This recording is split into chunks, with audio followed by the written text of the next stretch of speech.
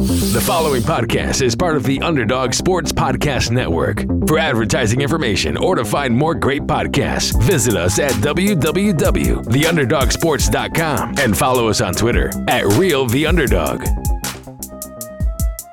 Basketball Society.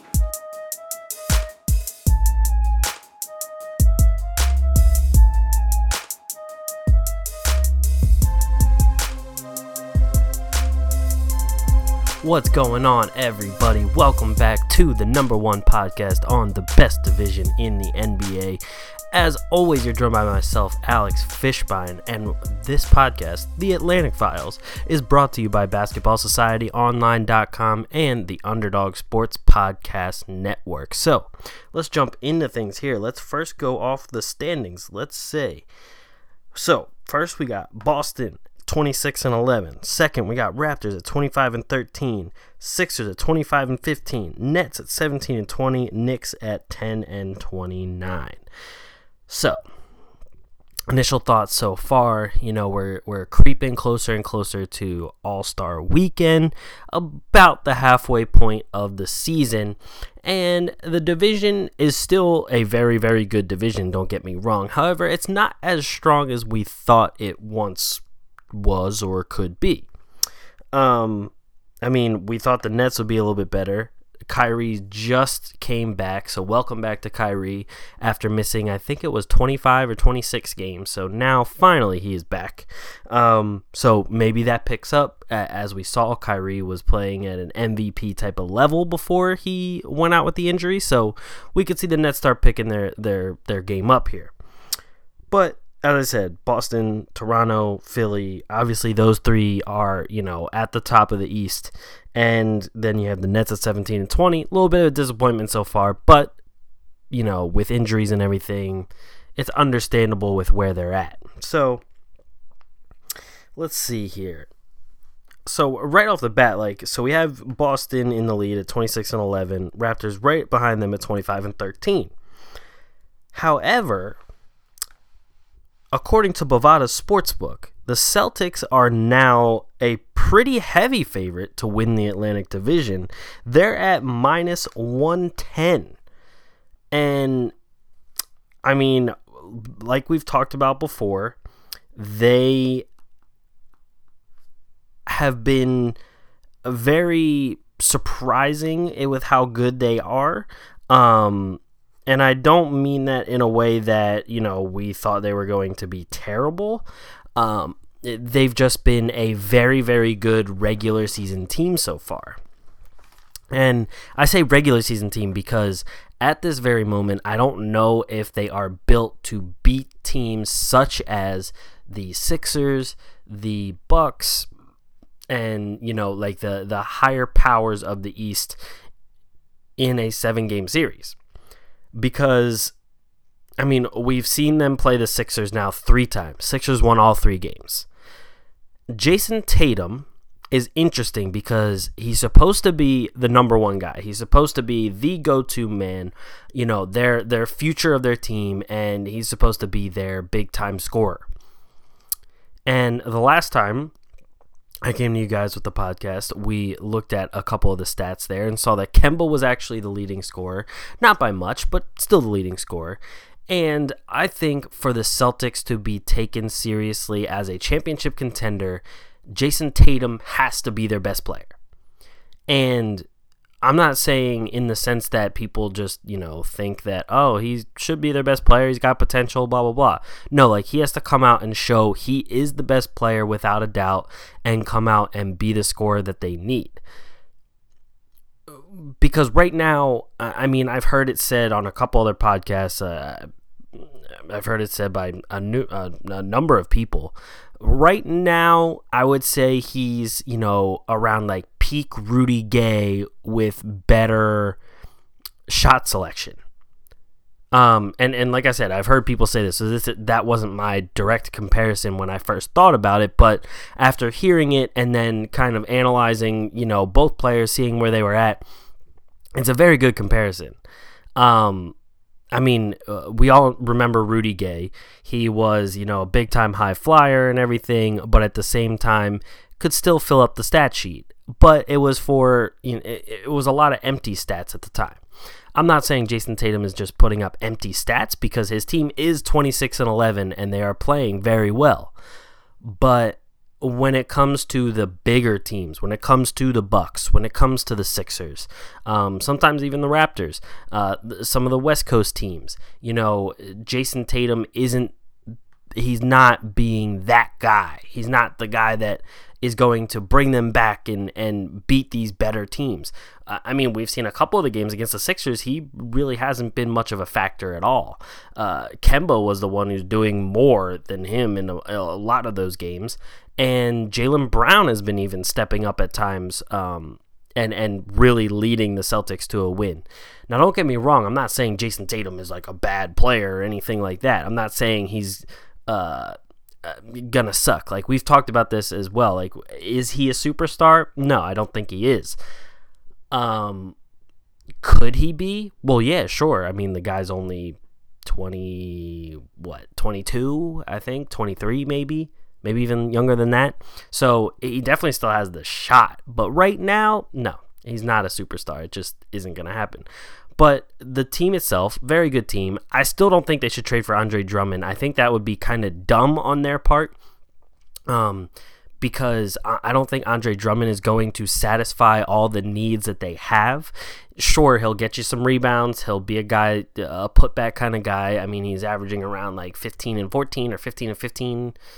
Or maybe even 17 and 15, whatever. But I don't think he's the answer for this team. I feel like the answer for this team would be more of a defensive-minded center.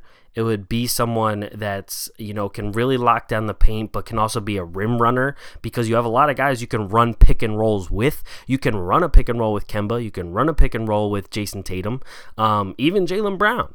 And you still have Marcus Smart. You have capable players in the pick and roll scenario.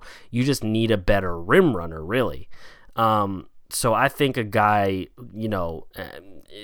in that realm would be great for them. Even like a Dwayne Dedmon, who isn't really playing. He's even voiced his frustration a couple times. And, I know he's not this all-star center you would bring in. Like, I understand Drummond is an all-star, and overall, yes, he's a better player than Dedmon. However, I think Dedmon fits the team more. You wouldn't need to trade as much for him either. And he's just, overall, I think he would make the team better because he's a better fit. Drummond on defense for the Celtics, I think, would be sort of a train wreck. I know his steals are up. I know his blocks are up a little bit. I get that and all, but it's just not. I don't see that really. I don't see him sustaining that.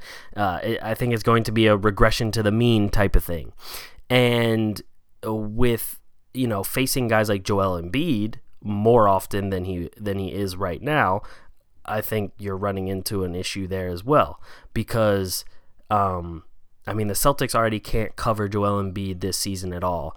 Now you add to the fact Andre Drummond on the team, who Joel Embiid enjoys playing against and enjoys upping his game against. That's just double trouble for you. So that's not really going to help in that realm either. But like I said, right now this team is still good. Like, according to Bovada, their game against the Bulls tomorrow, and yes, I know the Bulls aren't that great, but they're 9.5-point favorites. So, the team is still very good, and you can count on them winning probably in the 50s, in terms of amount of wins, in the 50s this season. But I really don't see them moving past the second round because, like I said, I don't see them doing well against the upper powers of the Eastern Conference. So, that takes me to the Sixers here. There's still a lot going on with this team. They're up a few games, they're down a few games. They're up one game against an important opponent, and they're down a few games against terrible opponents. But now Joel Embiid is hurt. Tore a ligament in his left hand, in his ring finger when he dislocated it. If you saw the pictures of it, it did look kind of gnarly. But So now he's out. He'll be reevaluated in 1 to 2 weeks, and that's not he'll be back. That's he'll be reevaluated. So we don't exactly know when he's coming back. And it's interesting because we have seen the best version of Ben Simmons usually when Joel Embiid is out. So now it begs the question, are we going to see that Ben Simmons over this extended period of time? Now remember, when they made their playoff push a couple years ago, when they went on that huge, I think it was like a 16, 17 game winning streak at the end of the season, that was all with Joel Embiid out. That was when he had like the broken bone in his face after getting hit on a screen or whatever. And he was out that whole time, and the Sixers went on 116 straight, made the playoffs, everything. So I'm curious to see if that will be a similar case now. Obviously, last night they were up against Dallas and then ended up getting blown out. And really the second half of that game just honestly looked like Dallas was finally like, okay, we're going to play now. And the Sixers just kind of rolled over and died. It was really bad. And Luka was doing whatever he wanted. There was a few times that the Sixers just kind of looked lost and didn't know exactly how to play defense. And then on the offensive end, they were just trying to throw up any shot they could, and it was just awful. At one point, Tobias Harris did he crossed over, just drove straight to the rim, didn't do any other moves, and tried to do a layup and got blocked. Because he tried to lay up right straight at the defender and in the middle of the paint. I watched it and I think I lost brain cells. But yeah, there's obviously always the question, do Simmons and Embiid fit together on the floor at the same time? And to be honest with you, I think the jury is still out on that question, because we have to see them gel at a high level consistently. We've seen it, like I said, we've seen it against some of the top opponents in the regular season, but there was plenty of times during the postseason that it didn't really happen. Ben Simmons is really turning it up on the defensive end this year. Honestly, I think he could be in the running for Defensive Player of the Year. But Joel Embiid, who in the offseason said, he wanted to be an MVP candidate, he wanted to be Defensive Player of the Year. I don't see either of those things happening right now, especially with the fact that, he's not going to be playing enough games for people to really give him that much consideration, on top of the fact that when he is playing, it doesn't look like he's even giving 100% effort. So I just don't see either of those things happening at this point. But right now, as per Bovada, the Sixers are actually plus 140 now to win the division. And if you guys have been following the show, you know they've been going up and down like crazy for odds to win the division. At one point they were like minus 300, and then they dropped down to like minus 2 and then minus 1, and then at one point they were completely even. Now they're not even the favorites and they're in the pluses. So it's interesting. It's also interesting that the Raptors are so far behind them in the odds too. On Bovada, the Raptors are at plus 400. So it's a little interesting to me that the Raptors would be so far behind when right now they're 25-13, the Sixers are 25-15. So they just have 2 less losses. But the Raptors during the regular season have been very, very good. And a lot of the last stretch here for the last month or so has been without Pascal Siakam. So you bring him back, there's going to be some more wins on top of that. And even, you bring back guys like Marc Gasol. Ibaka had a little bit of timeout as well. You bring back a healthy lineup for Toronto, and I see them definitely vying for second place, let alone first place in the division. So it's a little interesting to see them that far behind the Sixers right now. But speaking of Toronto, this team is interesting to say the least. Like I said, there's been a plethora of injuries for them, but the team obviously still has that like fight hard, 100% effort, all sorts of grit and toughness attitude that they've had over the past few seasons, I would say. And that's even with bringing up guys like Chris Boucher, bringing up guys in their quote unquote farm system, if you want to call that, now that, the G League is actually like a pretty good test for some of their players. That's pretty much how, this team is getting built. I mean, even Nick Nurse was a coach in the G League beforehand. So it's really cool to see how this team is getting to where they're at right now. But yeah, it's just an interesting team to watch because you never know which night, you never know which version of the team is going to show up any night. I mean, you could say the same for the Sixers, to be honest with you, but with the Raptors, it's much more, I want to say the contrast from low end to high end are much more different because of the difference in skill level. Because with the Raptors, even when they do give 100% effort and all that kind of stuff, their skill level is still very, very low compared to the Sixers giving 100% effort. And with the Sixers, even when they don't give that much effort, since they have so much talent, their skill level, their bottom part of their potential doesn't go that low. And that's where the Raptors, with some of these guys, if they're not hitting shots, they're not hitting anything. And then on the defensive end, they're not defending anything. So then it just all, snowballs from there. And it's just really rough to watch. And as a Raptors fan, you want to say hey, yeah, I know this season was, we didn't even expect them to be this good this season, but, it's just tough to watch games like that. And so the Raptors, to me, it's kind of like Boston, where I could see the Raptors doing very well as the regular season goes on. I could see them winning upper 40s right now. And I could maybe see them winning the first round of the playoffs, depending on who they play against. If they played someone I don't know, like the Pacers or someone like that, I could see them actually going at least 7 games, maybe getting the win in that series, but then definitely losing the next round.